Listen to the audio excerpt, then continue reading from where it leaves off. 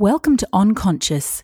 This is episode 7, The Pink Bits, Talking Boobies with Dale Larder, founder of Noonie Wellness.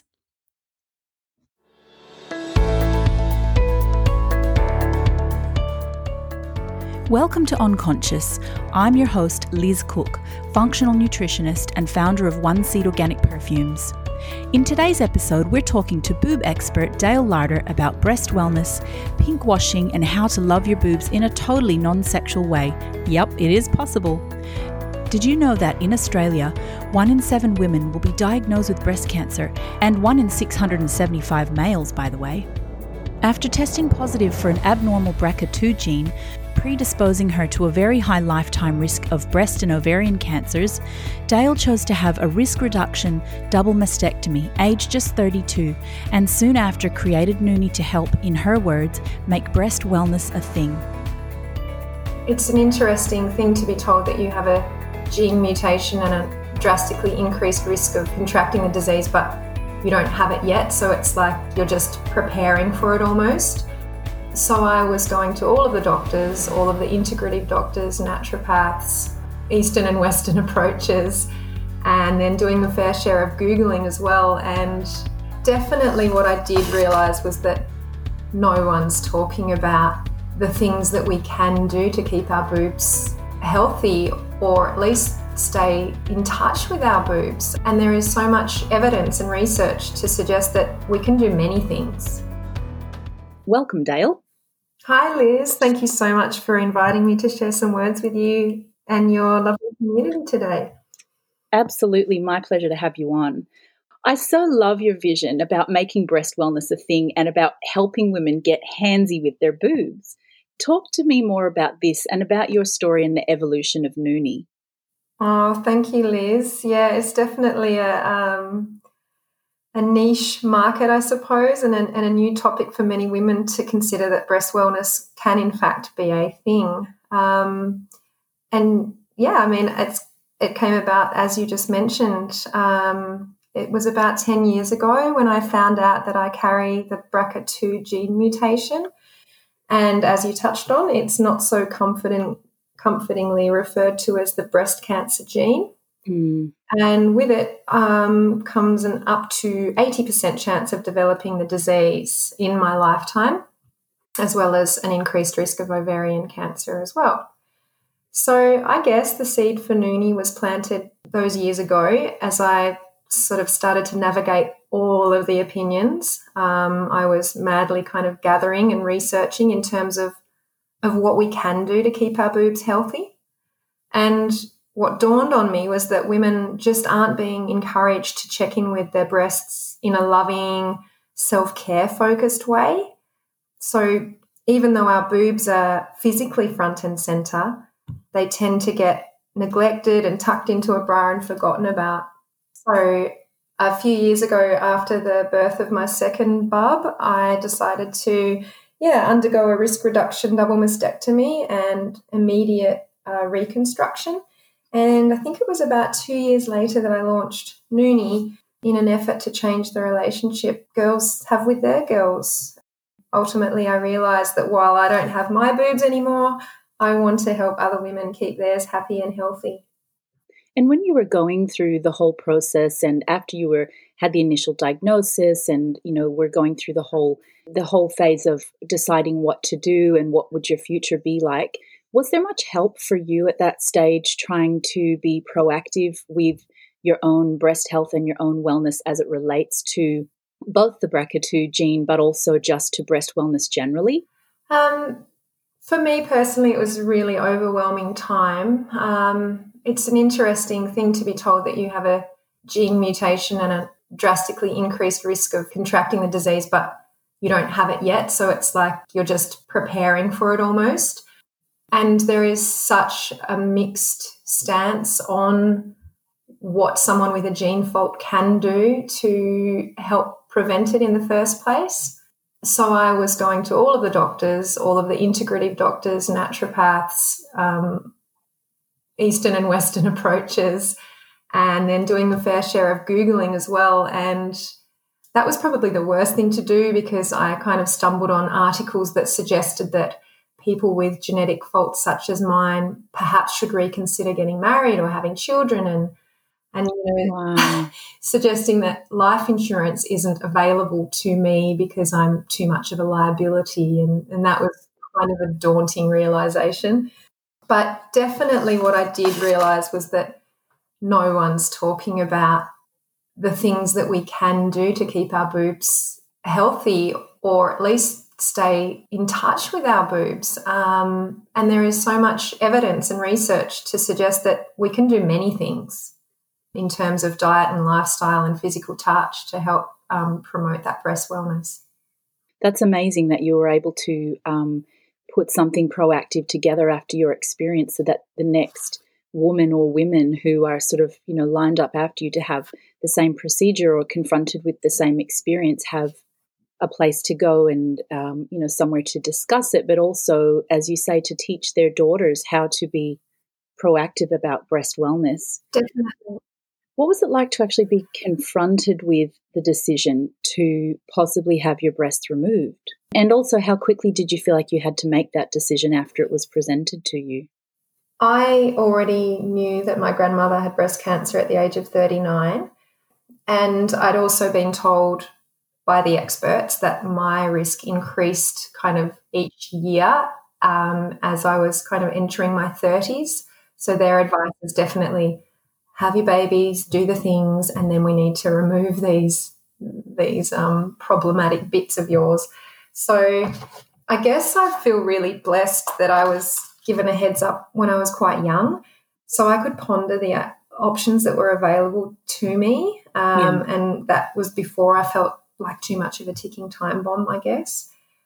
I felt like I had the luxury of time and taking the measures when I chose to. I got to choose the surgeons. I got to spend a week in a private hospital. So my heart really goes out to the many women who are forced to make these decisions in a matter of days after a diagnosis, and whereas I could just thoroughly research and wait for it to feel right for me, and that's, an absolute luxury. I guess for me it just felt right. I'd been undertaking 6 monthly screening measures, including MRIs. I avoided mammograms where possible, and so I'd go in for the screening, the physical checkups, and each time this sort of 6 monthly check rolled around, I was filled with dread, especially after having my babies. I seem to at times manage to put the BRCA thing to the back of my mind, but then when you're rocking up to the Peter MacCallum Cancer Institute for your screening, it's kind of a hard reality to ignore. So correct. It's hard thing to put in the back of your mind. I imagine that it was just sitting there in the front all the time with every decision you had to make and every experience. Yeah, it really was for a long time, and it's just a really strange scenario because it's, as I said, it's, that it's a fault that you have and it could present at any time, but then there's also the chance that it may never, but you've just got to go with what feels right for you. So absolutely. It was too much of a risk to take for me to keep my breasts, especially once I'd had babies and realised that I really want to have a very long, healthy life. And I feel like also the lowering of my stress levels has been a saving grace since having a mastectomy, just because I don't think about it now and I don't worry about it each morning or each time I feel a little lump or feel a twinge, So for me, I just decided that once I finished breastfeeding my second baby, I'd get it done. But I guess the thing is, the women who are contracting cancer with a genetic fault is only 1 in 10. So the other 90% of women don't have any reason to believe that they're at risk, which is what's really kind of stirred up my desire to help women become more in touch with their boobs. So it's not just, I feel like it's easy for women to go, oh, breast cancer is just for women who have the BRCA gene or for elderly women, and it's really not. Yeah, and research shows that 95% or up to 95% of all cancers are preventable, and the genetic link is only in about 3% of cases, and that's all cancers generally. So obviously breast cancer may have a slightly different statistic, but that does make you think that there are proactive things that you can do. You don't just have to fall in line with, the 1 in 7 stat, for example. That's a statistic that includes people who are at greater risk because our diet or lifestyle or, self-care is not there, for example.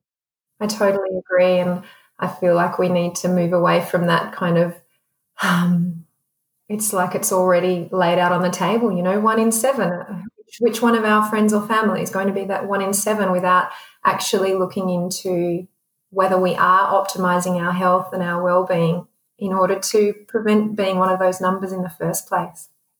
That's right. I was thinking the same thing yesterday after we had a chat. I was thinking 1 in 7. So if I have 200 Facebook friends, that means essentially 29 of my friends, if you're just taking a literal statistic, 29 of my friends would end up with breast cancer. And that is a ridiculously enormous number of women that we all know who'll end up with breast cancer. So it doesn't have to stay 1 in 7. We can absolutely make moves. And we'll talk a little bit more about that in a second, about how we can all make some serious changes to prevent or, greatly significantly reduce our likelihood of getting cancer. Absolutely. As Western women, we tend to be far more concerned about the size and shape of our breasts and how our breasts relate to our sexuality and our partner than anything else. Do you think that the over-sexualization of the female body has hindered us from taking a proactive and a self-nurturing approach to breast health? 100%, Liz. This is such a huge topic. I feel like boobs tend to either get stuck in the sexual or the clinical. And from all of my dealings with women and their boobs and their stories, I've come to realize that the relationship we have with our breasts is complex and it's consuming and it's deeply personal, and perhaps more so than any other part of our body. I wonder if boobs are relegated to just a sexual destiny, that whether this is encouraging women not to value breastfeeding or perhaps even not to value their normal natural bodies, just for them, not for anyone else.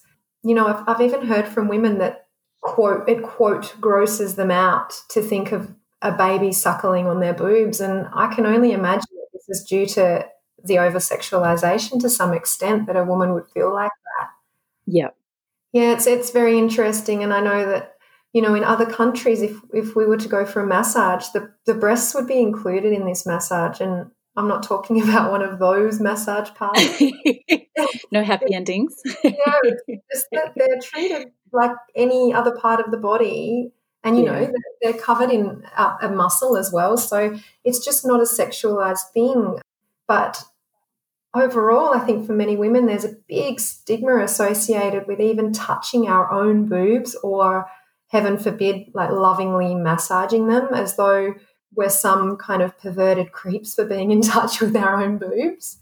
Yeah, I heard once, the term, if we grow them, we should know them. And I just imagine how much of a positive impact this could have on breast cancer statistics, especially given that we know the earlier the detection, the better by far the outcome is. So if it wasn't such a hard thing for women to overcome, then we'd be in a much better situation. And it's not really asking that much.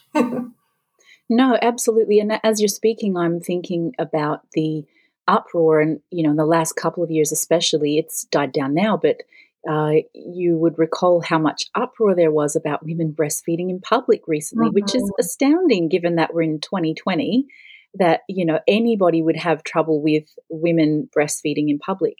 But how some sections of society or some individuals have such problems with a woman feeding a baby, and yet you could have your breasts out for sexual reasons. You could have all but your nipples showing when you go to a club or go to the beach or whatever, and that's fine. But how dare we use them to actually serve a purpose that's not sexual? Exactly right. And as far as scientists can tell, breastfeeding is, I think I've read some research and they're still baffled as to why we have breasts constantly as women. We're the only mammal in the world that does actually grow boobs during puberty and then maintain them, whereas all the other primates and so on just only have breasts when they're actively breastfeeding. So no one even knows for sure why we have them. But like you say, the shame around breastfeeding in public, or the early realization for us during puberty that we are somehow, our self-worth is measured by the size or the shape of our boobs. It starts at such a young age, and then it's the constant narrative right through. And that adds layers and layers to the complexity around, okay, so here I am, here's my body, here's my boobs. That's all that we need to know. Yeah. And, I think different stages of life too can see you subconsciously shame yourself about your breasts. It can be when you're breastfeeding. You mentioned about hearing somebody say, or hearing some women say they would never want to use their breasts to suckle a baby. How gross. We can give ourselves shame around that. We can give ourselves shame when we lose our partner for one reason or another, and somehow the breasts seem then superfluous to our being. Well, almost I don't need them anymore. So we either become heavily focused on changing them, or we ignore them. We're not nurturing them as a part of who we are as women. The same that we would put moisturizer on our legs or cuticle cream or whatever we use. We're just not thinking about it that way. So I love that you're changing the conversation around breast to be about breast wellness as part of the whole wellness conversation. Yeah, thank you. It's fascinating, and I feel like we are getting very good at other areas of self-care and dental health and gut health and looking after different areas of our body. But yeah, now it's time to focus on breast health, and not in a clinical way, just in a loving way. I do feel like there are positive changes taking place for women and this way of thinking at the moment, though, and I can see a shift, especially on social media and the people I follow, from shame and disconnection to like an embracing of the idea that it's actually really okay to get to know ourselves on an intimate level. And I feel like and that intimacy doesn't have to mean sexuality, right? Intimacy, you talk about your intimate partner, that doesn't just mean about sexuality. That's talking about somebody that you get to know why they exist and the deeper meaning of them and all of that sort of thing. And I guess that's what you mean when you say getting to know your breasts intimately or your body intimately. Yeah, ourselves on an intimate level. Yeah. Wow, what a revelation that we're actually meant to know what we're like and what we enjoy, and to gain a greater understanding of things like our hormones and our cycles and fertility and pleasure also. It's no longer seems to be taboo to talk about pleasure, and that's not pleasure that somebody else is providing us. That's just becoming more aware of ourselves and our feminine. Let's talk about the Nooni range for a minute. You have two products in your range, the Scar Serum and the Boob Oil. So you have one product that's a treatment for breast scars and the other one which is more of a preventative, getting to know yourself type of product. Firstly, what is the difference between using a product like Nooni Scar Serum and then the more commonly used chemist type, everybody knows what I mean, you won't mention any names, scar oil that everybody seems to recommend or use that you buy from the chemist. And then I'd love to know also about your approach to preventative and attentive breast care with the boob oil. No one else seems to be taking this sort of approach to breast health. Yeah, okay, definitely. Thank you. That it is a tight little range, and as you said, two products at the moment that we might expand on at some point, but for now this is serving a purpose, definitely. The Scar Serum came about almost for selfish reasons, I suppose. I couldn't find a treatment or a serum that I was happy using on myself after the double mastectomy, and ended up with two large kind of under boob scars that curve right under where my boobs sit. So yeah, I recognised a real need for a completely natural, toxin-free scar treatment. It just seems so counterintuitive to use a product to, inverted commas, heal something when it's chock full of nasty ingredients, especially on an area such as our breasts. So our Scar Serum contains beautiful botanical and plant oils with potent healing properties. So what happens is that it helps to diminish the appearance of the scar and fade the discoloration that often comes with the scarring, as well as supporting skin renewal. So it's just a really all-encompassing healing oil, whereas the other alternatives on the market are largely just petroleum-based, I don't know, rubbish with Yep. synthetic colours even. Why it needs to have some of them need to have colours, I don't know, just to make them look prettier, I suppose, and obviously the synthetic fragrances. And I mean, one of the reasons that I love your perfume is that I'm really sensitive to synthetic scents. And I know that each perfume, or if something's labelled as a perfume or a fragrance, then that could actually be hundreds of chemicals combined together to make that one fragrance. And that was something I'd been trying to avoid for a long time. So I kind of realised that if I was after something natural, then there'd be other women looking for the same thing as well, particularly those who are looking at undergoing explant surgery and removing implants. It's great for any kind of breast surgery scars, breast lifts, reductions, that sort of thing, but it's also effective on scars from other cuts and injuries. And at the moment, I'm using it on my 4-year-old boy's chin after he face planted the island bench and ended up with some stitches. So every mother's worst nightmare about island benches. Don't run this way. I see it happening in slow motion, but my gosh. A little scar under there now that he knows we pop the scar serum on each day, and it does make a difference very quickly.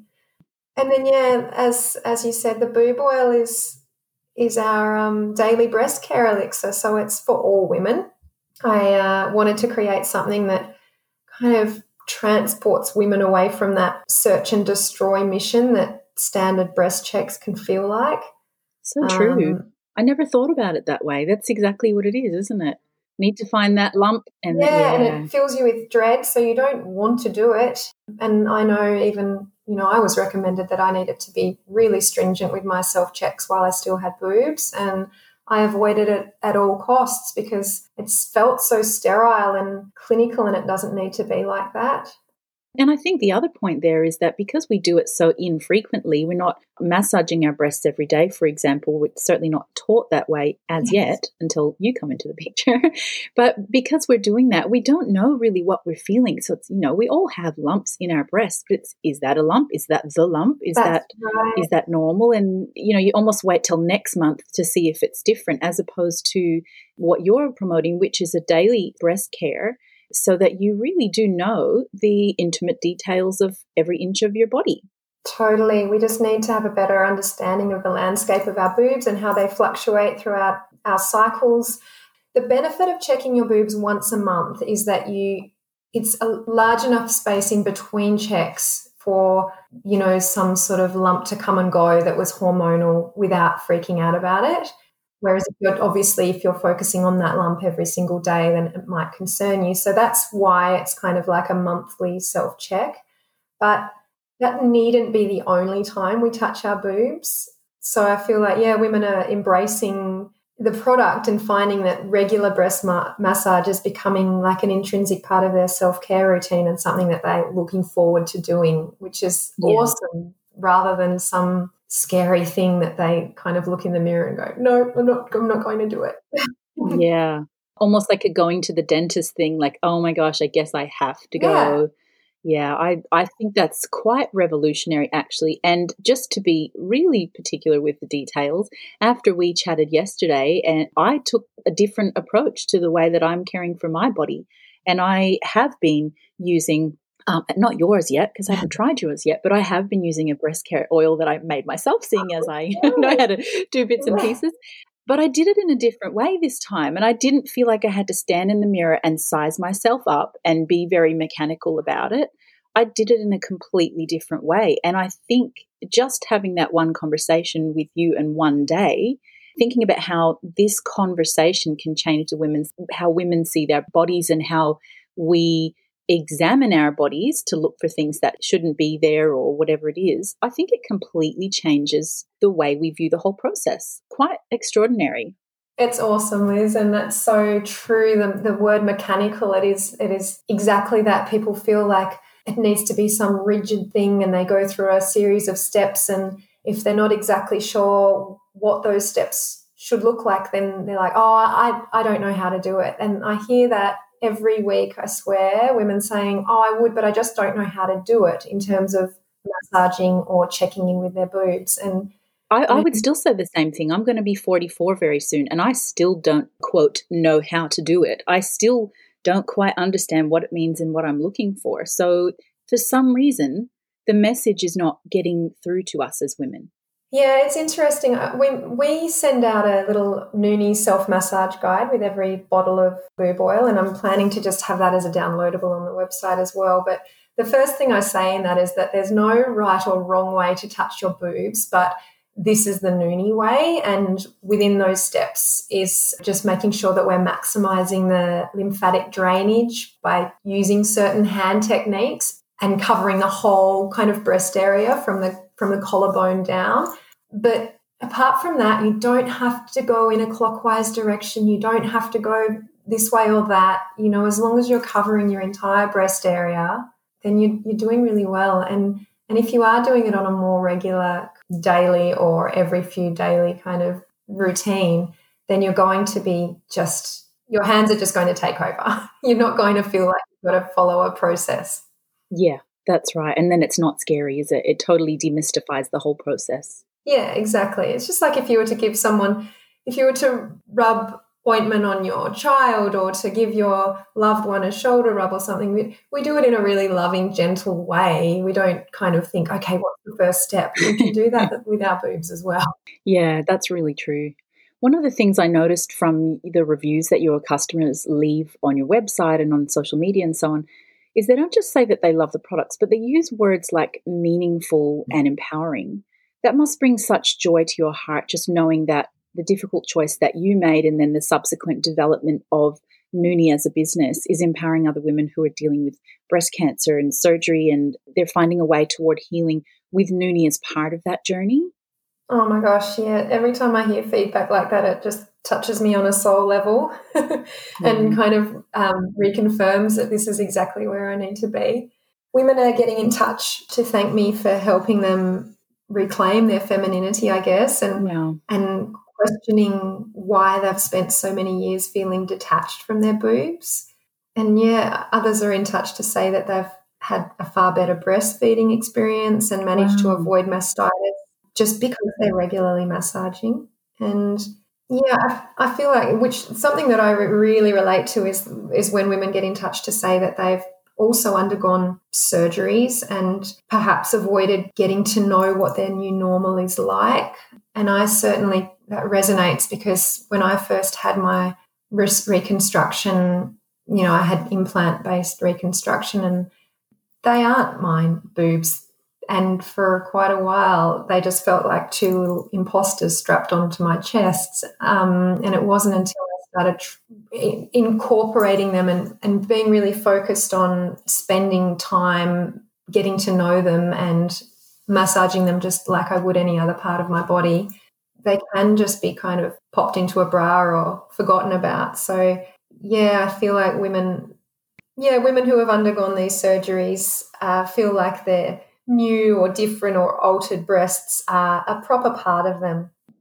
It's really important because I think there's so many stages of a woman's life where our bodies suddenly change, and sometimes that's changed through surgery, like a breast surgery for one reason or another, or it could be when we have a baby, or it's when we suddenly develop breasts and hips out of the blue at 12 or 14 or however old we are when we go through puberty. And I think we do, for some reason, and maybe it's just me, but I think a lot of us still have this little narrative in the back of our head that says, okay, now I'm defective. And again, I'm 44 and I think I have a pretty good healthy self-esteem, but sometimes I find that conversation sitting there in the back of my mind and I have to call myself out on it. You know, that if you've had surgery or you have scars or your body's changed or you've now got this apron of skin after having a baby or whatever it is, you're not defective. Your body's changed, but it doesn't make you defective. And I think the conversation that you're having, and it's about boobs, but I think it's actually about our entire body as women and how we change and how that's actually fine and good and should be celebrated. Yeah, it is fine and totally normal. And we do hold we're so critical over every part of our body in terms of what that means to our self-worth and how that comes across to other people. And I mean, another aspect is for women who have had surgery like mine is navigating that if you're dating or seeing new people and should it be something that you talk about beforehand to give prior warning that perhaps your boobs aren't going to look the same.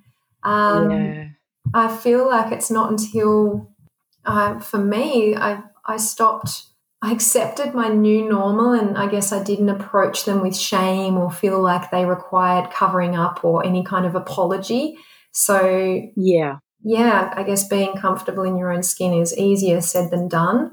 But I feel like the more we talk about these stories that we've been telling ourselves for years about the different parts of our body or what they should look like or what they should be for somebody else, I feel like the more mainstream we make it, the better for all of us. Let's just segue a little bit here and talk about something that you and I know are both passionate about. Let's talk about pink washing. Yeah. I know this is a pet hate of yours and a pet hate of mine. And I think most of us understand what greenwashing is. We do hear that word bandied about quite a bit. And for anybody who doesn't know, greenwashing is essentially the labeling of products as, say, natural or organic or eco-friendly or sustainable or whatnot, just because maybe somebody waved a carrot over it or they've put a picture of a leaf on the front of the packaging. But if you can just explain to us what pink washing is all about. Okay, yeah, so definitely irks me, even more so than greenwashing does, because I feel like we're all kind of switching on a bit more about that, which is awesome, and largely thanks to the help of women like you. We're becoming a bit more conscious in that area. But I feel like an area that is sliding under the radar still for many of us is pink washing, and that's when a company or an organisation claims to care about breast cancer by promoting a pink ribbon product, but at the same time they could be producing or selling a product that might in fact be linked to the disease itself or at the very least contribute to poor health. I think that none of us would have to think too hard about what we see when October rolls around, and some of it's really saddening to think that we're being encouraged to buy into breast cancer research or contribute in some way with our dollars to buy products that are going to be detrimental to our health, and particularly even products that carry ingredients that are known carcinogens or known chemicals that contribute to breast cancer. It's such a paradox, and it cheeses me off, quite frankly, that there's no, you can launch a product that's linked to breast cancer fundraising or awareness or whatever it is, a pink ribbon product. And there, as far as I can understand, and I did some research on this yesterday, there is no protocol for what's the function of the product, what's the ingredients or anything else aside from what kind of profit margin are you donating to the cause. There's no other stipulations. There's no other restrictions around what you can sell. I mean, I'd be surprised if you can't fill up a tank of petrol and donate to breast cancer. And yet, we know what petrochemicals do to our health. That's exactly right. That's not saying anything against petrol. I mean, we all need petrol, but I mean, it could be anything. No, there are car companies that kind of jump on the bandwagon with this pink ribbon month, and yeah, I mean, it's almost laughable if it wasn't so horrifying. And you're right. The disturbing thing is also, to my knowledge, that you can slap a pink ribbon on any product in the name of awareness without there being any rules around it. And I feel like the really dangerous thing about this is that apart from it being clever marketing, on a subliminal level, I think consumers are believing that because a company has some sort of implied concern about breast cancer, then it suggests that they have a responsibility to protect their consumers from harm. So that's right. You know what I mean? That's exactly They're right. implying that they've got your best interest at heart, and so you don't consider whether their ingredients in their products are harmful. So, even though these companies are often, for example, cosmetic companies, that they continue to sell cosmetics containing chemicals that have been linked directly to breast cancer, That's right. But we're thinking, oh, isn't that wonderful? They're a pink ribbon company. Yeah. Like that gives them some type of wellness expertise, or like you say, I think we would automatically assume that those kind of companies have our best interests at heart. They must do, because they're trying to raise awareness of certain health issues. But the interesting thing that came up for me when I was researching this topic this week is that we're all aware of breast cancer. I mean, you probably can't even speak to a child over 5 who doesn't know about breast cancer, but creating awareness of the problem doesn't mean we're actually taking any proactive approach to solving the problem. So, that's the other part of pink washing is, okay, for example, we all know that there's social problems, we all know that there's problems with crime or whatever it is, but it doesn't mean we're doing anything about it. And we're certainly not taught to necessarily do anything about it. And I do feel like part of the pink washing, aside from the bit which really irks you and I both about, the paradox of ingredients and so on that can be contributing to poor health, is also the fact that awareness doesn't actually move towards change. And that has to change. That completely has to change in the conversation. Oh, you've just articulated my thoughts and feelings so well. I wish I could say it that well. It's so true. And I often wonder, like, how much awareness are women receiving during October? What are we actually learning? Apart from everything, it's actually quite degrading to women who have been through cancer, I think, as well, because not that I can speak personally, but I feel like it's so pretty and pink, and breast cancer isn't like that. And it's a hard month for a lot of people who have been directly or indirectly impacted by breast cancer. And it's right there in our face, breast cancer awareness. But what are we actually learning each year that this rolls around? Yeah. It's quite a fear-inducing month, if nothing else. And I'd love to see it be reframed to something more positive, like Breast Health Month, or, do we have to call it breast cancer awareness as though it's something we're just waiting for? That's right. Do you feel that breast cancer has then become over-commercialized, and then this raising awareness of breast cancer has perhaps lost its meaning for lots of people, or at least, from this conversation, I'd say it's probably lost its way. Would you say that? I think it definitely has, and especially when you say, well, we both touched on the fact that any company, any business, any product can have a pink ribbon slapped on it.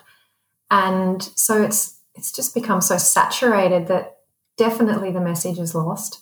Also, do we know where these funds are going? Are we zoning out with it all entirely? And perhaps we're assuming that somebody else is taking responsibility for the problem, because if we're donating to breast cancer research or buying a pink ribbon product, then perhaps we subconsciously, without really putting much thought in, feel like, well, we're doing our bit. Yeah. But that's not the bit that we're supposed to be doing. We need to be, as we've said a million times in this conversation, proactive in so many other ways. I feel like we think we've got it because somebody else is doing the work. Somebody else is surely working on that right now. Totally. Yeah. And that's the really disheartening thing, is that I feel like a lot of companies prey on the people who are wanting to do good and do their bit and contribute in some way to make sure that research and cures and treatments are being worked on. And I guess if a side note to that is that rather than feeling like you've got to buy into these pink products or research every pink product you see to make sure that donations are going to be put to good use, I feel like there are some funds like the National Breast Cancer Fund, NBCF. It's non-government funded, and I believe it uses its funds really efficiently to actually make a difference with research, prevention, cures, all of those things. Because the other big issue around any kind of awareness month, whether it be breast cancer or another issue, is that we don't know, like you say, how much is going to these research funds. I did actually Google it yesterday too, and I could not find a statistic. I didn't continue down the rabbit hole, but I did a quick research for probably 5 or 10 minutes trying to find out exactly what percentage of funds or percentage of pink ribbon sales products goes to breast cancer research, and I couldn't find the data. No, it's an absolute rabbit hole, and I've done the same research myself, but I have come across some information that suggests that large multinational companies that are making millions of dollars for breast cancer are ending up only putting about 2% through to. Wow. Unacceptable. Unacceptable. We should all be upset about that, Totally. actually. And that's the thing. It's so sad because we do want to feel like we're helping, and it's just, yeah, as I said, preying on that. Let's go back to this pink washing topic again. I did some research yesterday on the products that are now available that sport the pink ribbon in Australia. And it's hard to count how many products because, you know, it could be Tim Tams or Boston Buns or skincare products or whatever it is. There must be thousands, but I think there are some of them that really concern me. And I'll tell you why, and I'll go through just a couple of them because I'd love to let everybody know the things that maybe we're not considering when we're buying these pink ribbon products. And there probably are some that are, you know, really beneficial or neutral, but the ones that are really irking me are these. And you've alluded to this, skincare made entirely from synthetic ingredients or with a high percentage of synthetics, many of which have strong links to cancer. Copy paper, so just office paper. Now, you and I probably come from this side of the field where we know about dioxins. So dioxins have been linked to developmental issues and reproduction and immune system dysregulation, hormonal cancers, and they bioaccumulate. Now, it's just copy paper. But when we're saying copy paper that raises money for breast cancer and dioxins have a definitive link to cancers, that's a real concern.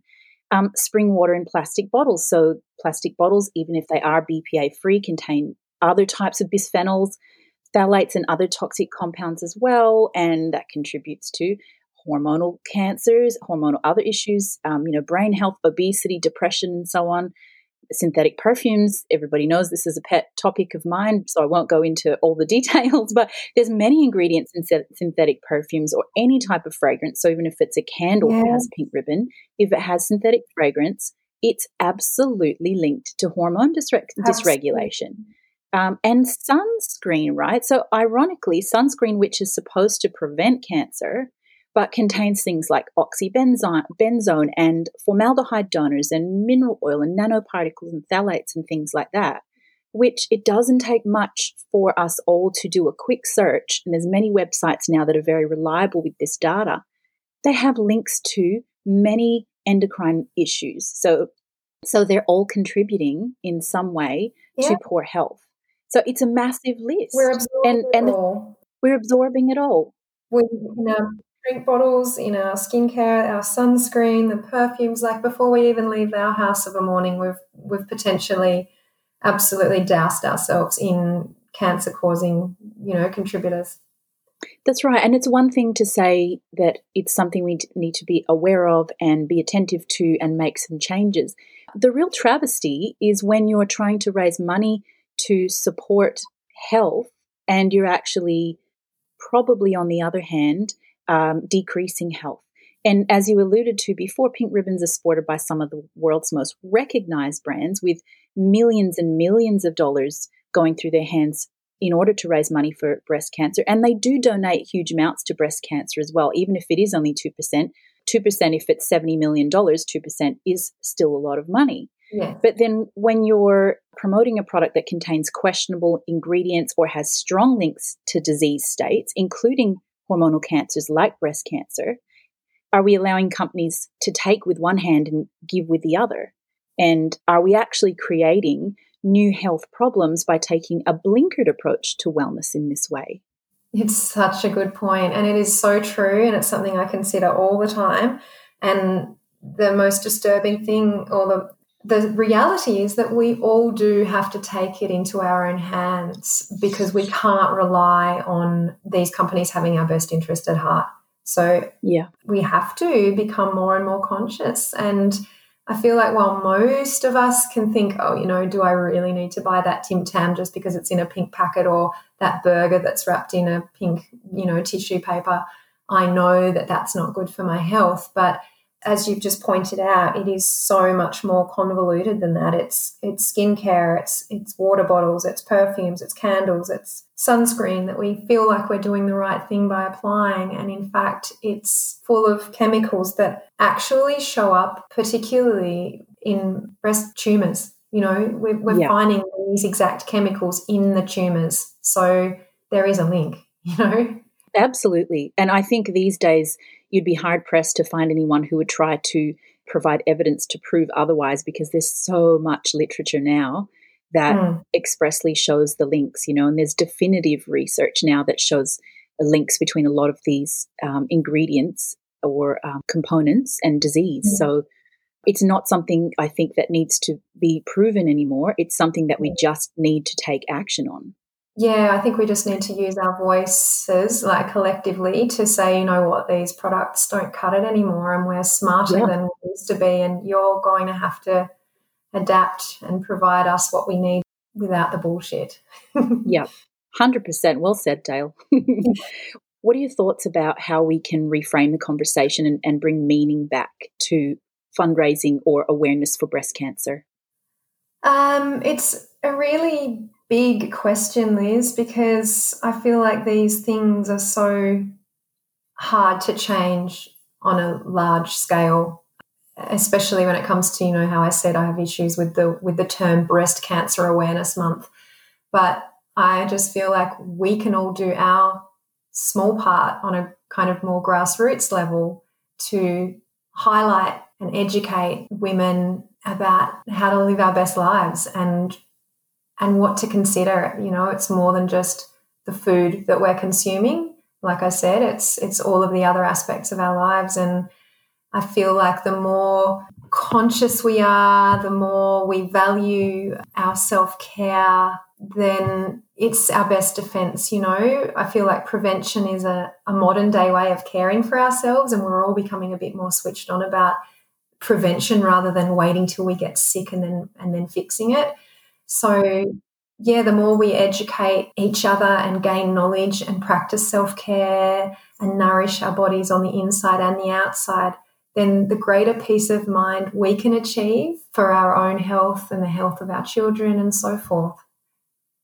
Well, let's finish up with this then. What are your top tips for every woman on how to start valuing and nurturing our breasts starting today?